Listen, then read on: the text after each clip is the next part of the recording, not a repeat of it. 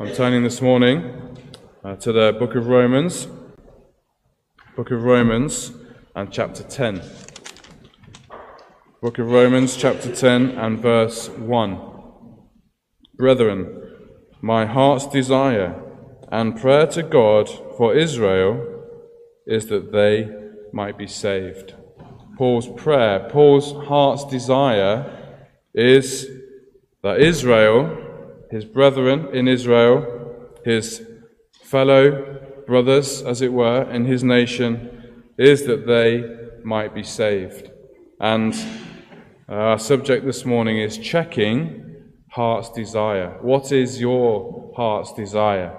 If I was to ask you to write it down, as it were, what is your heart's desire? What do you really want? If you were to have an overall aim in your life, what is it? What would it be, honestly? Maybe you're here this morning and you found yourself in this place and you're not a Christian, you don't know anything about these things. Your heart's desire could be something entirely for this world. It may be that your heart's desire is on the next car you're to buy, or the next house you're to buy, or your career, or whatever it might be, having a family. None of those things are particularly bad, but that might be your heart's desire. That's the level it gets to.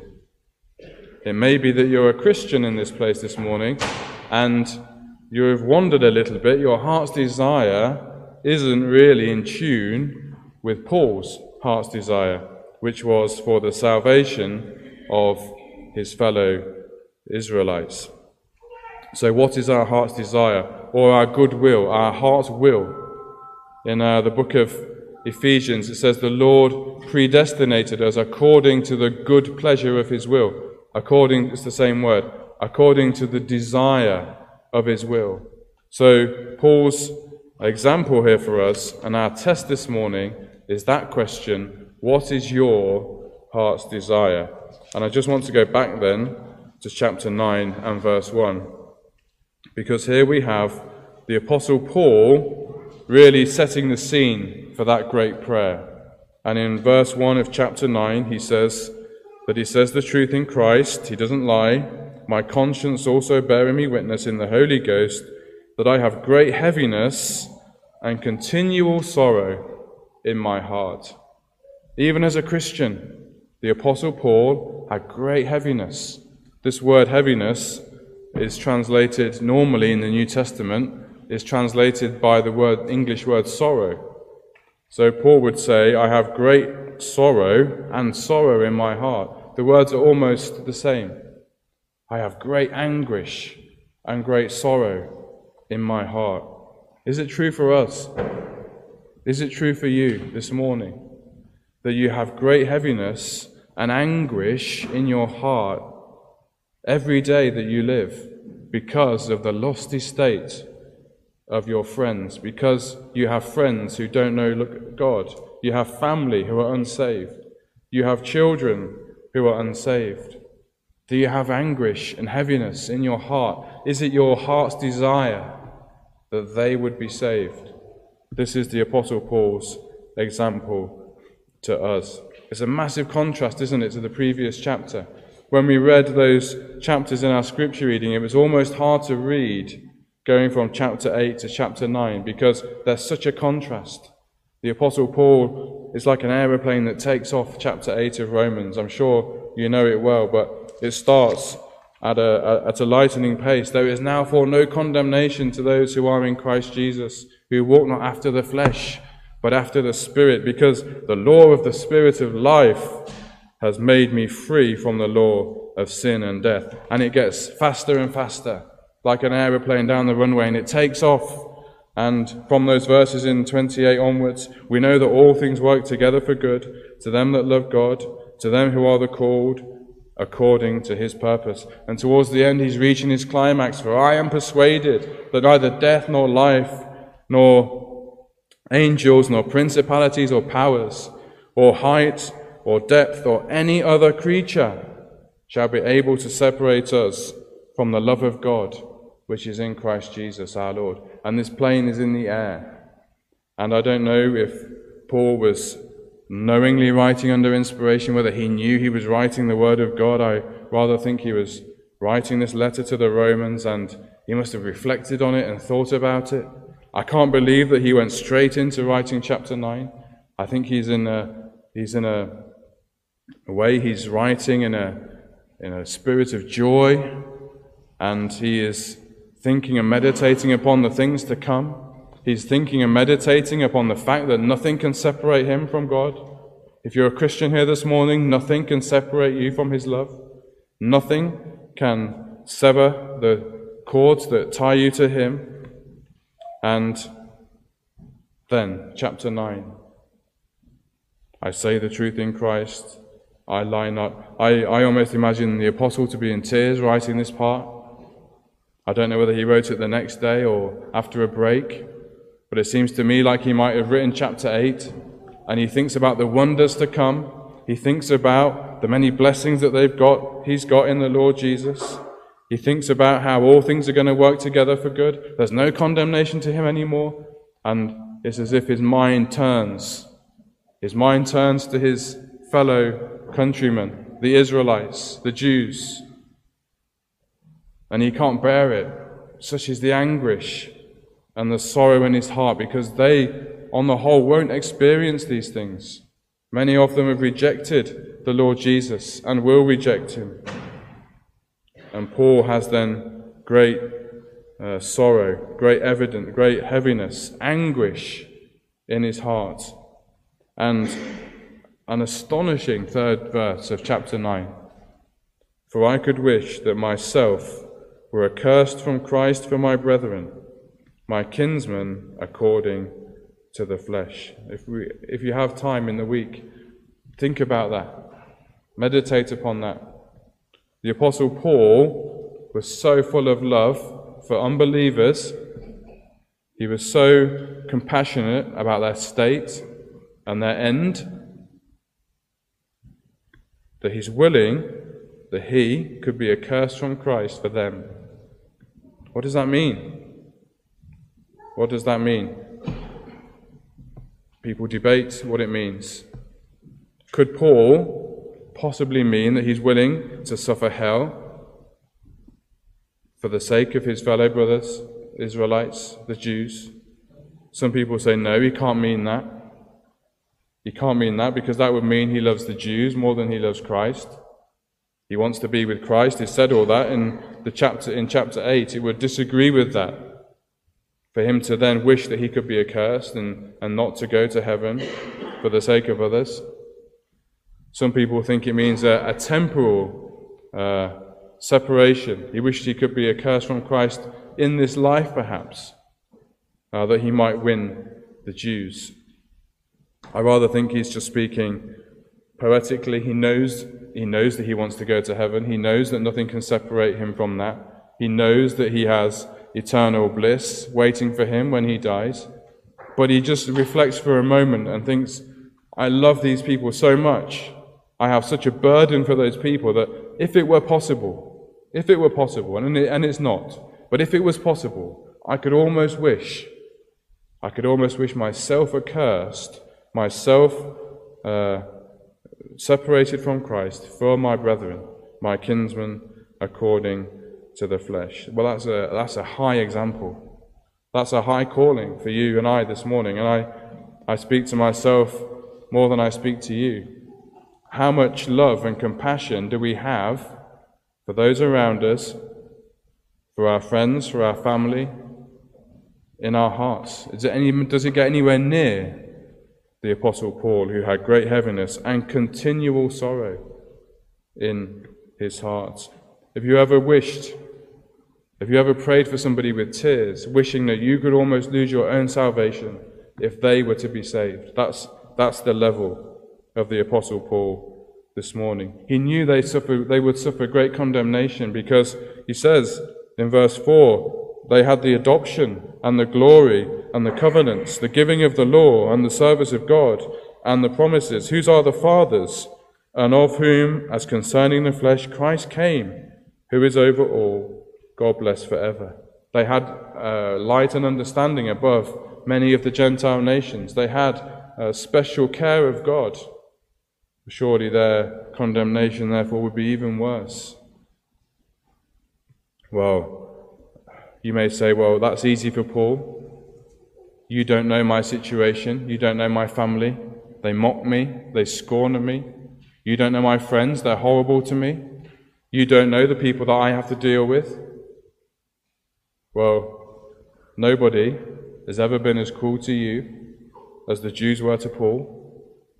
And a little survey of the book of Acts would highlight that to us. You don't have to turn to these, but I'll just read a few verses from the book of Acts. We're going to begin in chapter 9. Listen to this, verse 22. Saul increased the more in strength and confounded the Jews which dwelt at Damascus, proving that this is very Christ. And after that many days were fulfilled, and the Jews took counsel to kill him. So they're after his life. These Jews weren't the friends of Paul. They saw him as a reprobate. He'd separated himself from them. They were his enemies now, really. And another verse from Acts and chapter 13, verse 45. But when the Jews saw the multitudes, they were filled with envy and spake against those things which were spoken by Paul, contradicting and blaspheming. Maybe you have a relative who contradicts everything you say, a relative who you find distasteful. Maybe you find it hard to visit them. Maybe you have that friend who is difficult and speaks ill of the Lord, and it's difficult for you to hear. Acts chapter 13, verse 50. The Jews stirred up the devout and honourable women and the chief men of the city and raised persecution against Paul and Barnabas and expelled them out of their coasts. I could keep going with examples in chapter 14 and 17. All of these things happening to the Apostle Paul. And yet, for his enemies, even his enemies, could you imagine that? Can you imagine having enemies such as the Apostle Paul? Somebody out there willing to kill you after your life, stirring up other people against you, speaking evil things against you. And your response to that is to have great heaviness and anguish and sorrow for them, and almost wish that you could be accursed from Christ for them. That's astonishing, isn't it? Really, really astonishing. And that's the example of the Apostle Paul. Where did he get that from? Where did he get it from? Well, he got it from his master. He got it from his Saviour. He got it from the Lord Jesus himself. Do you know what the Lord Jesus did? He actually did what Paul wishes he could possibly do, to take the hell of, to take hell on behalf of somebody else. Well, the Lord Jesus came, didn't he? The Lord Jesus was God in heaven before the foundation of the world. And he came to be born of a woman, to be born of the Virgin Mary. He came to live a life as a child like some of you. Perfect, pure, holy in every single way. Who when he was reviled not in return. When he suffered, he threatened not, but committed himself to him that judgeth righteously. What was the Lord Jesus' attitude to unbelief? What did he say to unbelief? He said this, O Jerusalem, Jerusalem, thou that killest the prophets and stonest them which are sent unto thee, how often would I have gathered thy children together, even as a hen gathereth her chickens under her wings, and ye would not. The Lord Jesus Christ did the ultimate sacrifice. He came from heaven to earth and went to Calvary's cross. And if you believe in him, all of your sin put upon him. He experienced your hell so that you might have heaven. That's what the Lord Jesus did when he came to die on Calvary's cross. He suffered the punishment for you if you would trust in him. So that's where Paul gets it from. That's where Paul's love for his brethren comes from. It comes from the supreme example, the love of the Lord Jesus. He loved the world so much. God loved the world so much that he gave his only begotten Son, that whosoever believeth in him, even all those who would be his enemies, all of us by nature, would never have sought him, that they might not perish, but have everlasting life. And so that's the example of the Lord Jesus Christ. It's a wonderful verse in Romans chapter 5. God commendeth his love toward us, in that while we were yet sinners, Christ died for us. Romans chapter 5 and verse 8. God commendeth his love toward us. He didn't die for somebody good. Romans again, we could spend all day in Romans. Romans says, for a good man, some of you might dare to die. If there was a good person here today, somebody might think about dying in their place. For a good man, some might even dare to die. But God commends his love toward us, in that while we were yet dead in our sins, and never thinking about him, never considering him, never repenting, no good in us at all, he died and took our punishment if we trust in him. Well, we have the example of Paul. We have the example of others. We have a rich Christian history to think about that the Apostle Paul perhaps didn't have, but we've had so many examples of people who have this seeming burden and heaviness in their hearts, people that we can look to, biographies that we can read. I'll just mention a few names to you. I'm sure you've heard of William Carey, not far from here, grew up in Leicester, where I come from, ended up in Northampton. But he had a great burden. He used to love geography and nature. And he dreamt as a boy, when he became a Christian, of taking the gospel to far-flung nations, people who had never heard the gospel before. This was Carey's dream. And he wanted to go, and he was burdened for the people who had never heard the gospel. He was burdened for countries where the gospel had never been before. People who would live and never hear a word about the Lord Jesus. We take it for granted, perhaps, that we have churches in this land. It's not a foreign thing, but in some lands people could grow up and not hear a word about the Lord Jesus.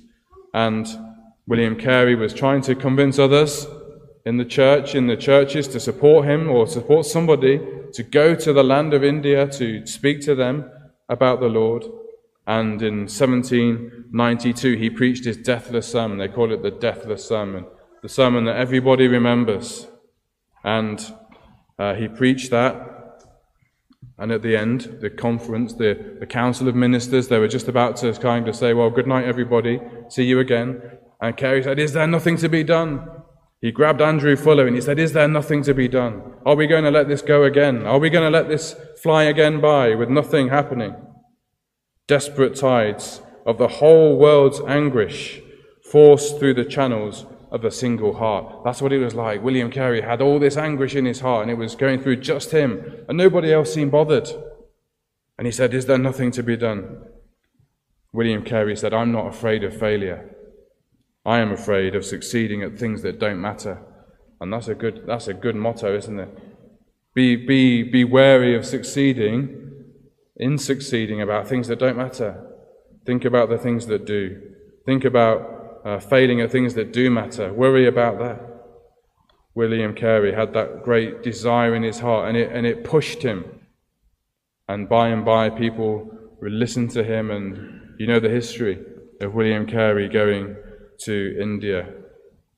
Well, David Brainerd, you've heard of a man called David Brainerd, a missionary to the Native Americans, a bit before Carey, 1740. He says this, I remember one day in particular, I walked a considerable distance from the college, in the fields alone at noon, and in prayer found much unspeakable sweetness and delight in God, that I thought, if I must continue still in this evil world, I wanted always to be there to behold God's glory.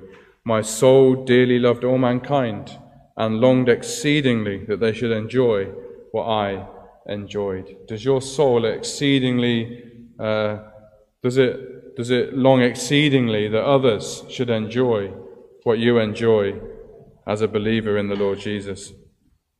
You may have heard of Hudson Taylor. Hudson Taylor, what did he say? He said there is a great Niagara of souls passing in the dark in China. Every day, every week, every month, they are passing away.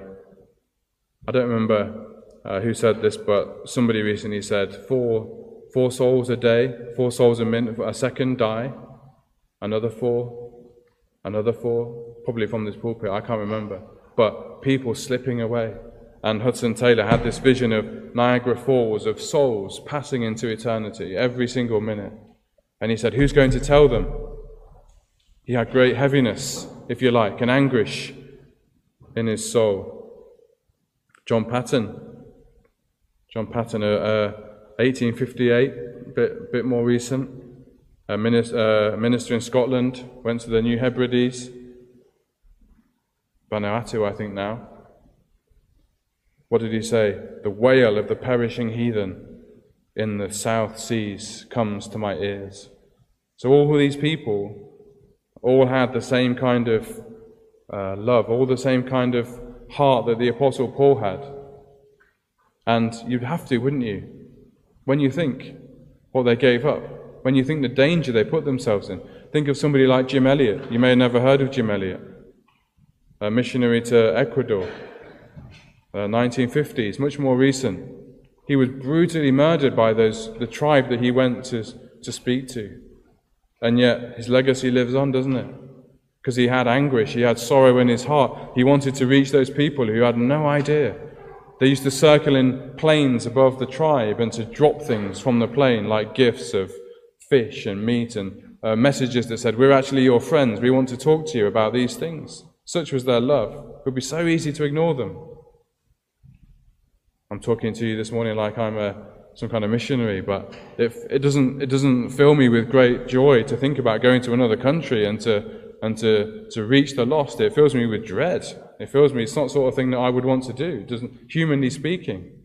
So how much more the grace of God working in their hearts. They come to this position where they can't resist. They come to this position where they have to do it because they have this great heaviness in their hearts. And they're great examples for us. Go and read a biography of William Carey, David Brainerd, Hudson Taylor, whoever you like, Jim Elliot, John Paton. All good examples of this heart that they had for the lost. So just to think then, our challenge. What's our challenge? To have this heart. When you go to school, is there a school bully, somebody that antagonizes you? Maybe you're a Christian and they don't like it. Maybe you are ridiculed for your faith. Or your human nature wants to fight back. Your human nature wants to argue. Your human nature wants to win the fight.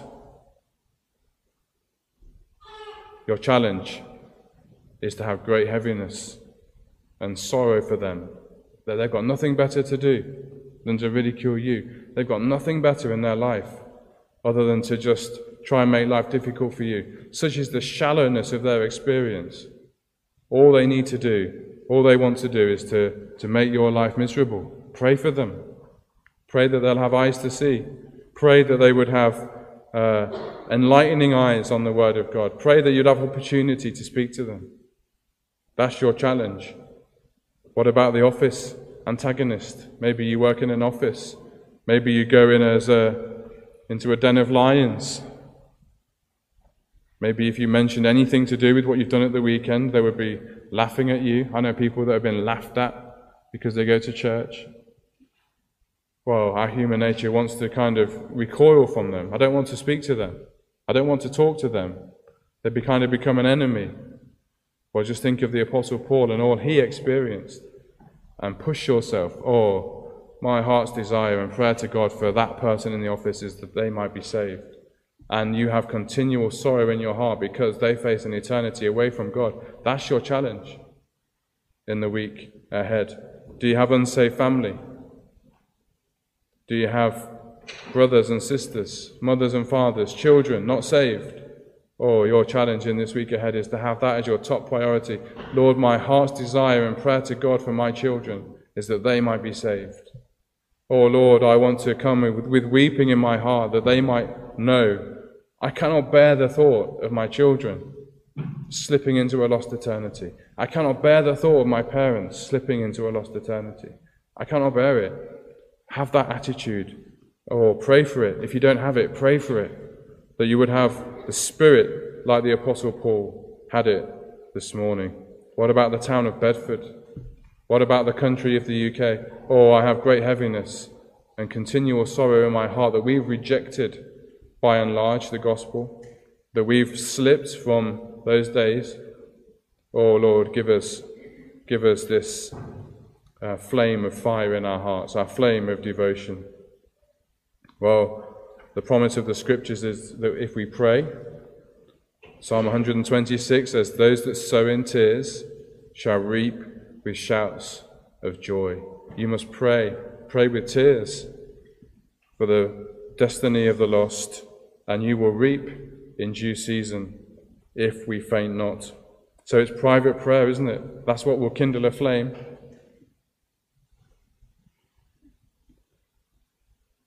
Listen to this. It is probable that during every true revival, the most fervent and effectual prayers that are offered up go up from the closet and are never heard by any other ear than that which hears in secret. The Lord God will hear your prayer, your secret prayer in the closet. It may lead to a revival. It may do. Private prayer is important. What about the 17th century? Think about the Great Awakening of the 1800s. All of it was based on the prayer societies, the prayerfulness of the people. The moving of the Spirit starts with prayer, people being led to prayer. In 1645, there was a man called Robert Bailey, and he said, truly, he went to London for a conference, and he said, truly, the godly here are a praying people. They met often in houses, men, young men, old men, or those exiled abroad. You think of the Puritans exiled to the Netherlands. There was a man there, his name was John Howe, a Puritan called John Howe, and it said that he was known for his prayers, and he used to wear a wig, and he said his wife knew what it was like when he got going in prayer. He said the sweat would drop from his wig, and she would just go across gently, take his wig off, mop his brow, and put his wig back on. But such was the intensity of his prayers, his wife had to constantly service him with her handkerchief. Well, great examples for us. Public prayer, so important. Communings together serve to increase interest and heighten each other in the spirit of prayer. And so it is. When we come together, we excite each other, we agree together. The Bible says the prayer meeting is like an orchestra, with the instruments sounding together. And just think about this. Your prayers can reach people that maybe the preaching of the word never can. There'll be people in this world who never hear a sermon, but you could pray for them. And so our prayers are so important. What's the results of this? What's the results of all this? If you have this heart that the apostle had, if your great desire, your great heart's desire is for the lost, for your near ones and dear ones to be saved, what if that's your heart's desire? Well, it takes your eyes off the world for a start, doesn't it? If that's your heart's desire, there's nothing else that can go in its place. The position is filled. You take your eyes off the world. It keeps your perspective. If you have trials, if you have disappointments and difficulties, oh Lord, this is a difficult thing, but my heart's desire is that others would be saved. And maybe this is an opportunity for me to show my faith. And maybe this is an opportunity for me to demonstrate the work of God in my life. You go into the office, people ridicule you each and every day, and then something happens to you that's seemingly really bad, and your response really speaks to them. Your response to that really makes them see that you're different, and maybe that's the opportunity that you needed. And so even in trials and tribulations, it's an opportunity, maybe the opportunity that you needed to speak to others. It gives you the right priorities in life. Everything falls in to this priority. It's like a business, isn't it? It's like an evaluation. You say at the top, what's our business has an aim, a strategic aim, an objective. And everything that we do has to map to those objectives. You can't be doing something here that doesn't have an objective. How does it fit in with what we're trying to do? Well, it doesn't. Well, therefore we won't do it. And so if you have an objective of witness, if you have an objective of reaching the lost, if you have something in your life that really doesn't fit that and contradicts that, well then we put it out. It helps us to prioritize. It helps us to think about what is right for us to do and what might not be right for us to do. And so the results of this aren't just for the good of others, but it's for our good as well. It keeps us and helps us and blesses us. Well, William Carey's Deathless Sermon, what did he say in it? Famous lines: expect great things from God, attempt great things for God. Now, none of us here probably will end up in India or end up anywhere else other than in the town of Bedford, but in your life this week, expect great things from God, because He can do all things. Don't live your life thinking that God can't do this and He can't do that. God isn't powerful enough to save that person. He's not powerful enough to deal with that soul. Of course He is. Expect great things from Him, because He does exceedingly abundantly more than we ask or think. Expect great things from God, and then attempt great things for Him. The two go together. Expectation and attempt. Don't go through this week not really expecting anything. Don't go through this week not really attempting anything. That's how we can be quite often. We're so full of the things of the world, we lose sight of this great priority. Well, may it be our prayer and our motto this week ahead, this Christmas time. Expect great things from God. Attempt great things for God. And who knows, you might be the means by which you might be the instrument by which somebody comes to see their need of the Lord Jesus and puts their trust in Him and passes from death unto life. Well, may the Lord help us and use us for His glory and for His name's sake. Amen.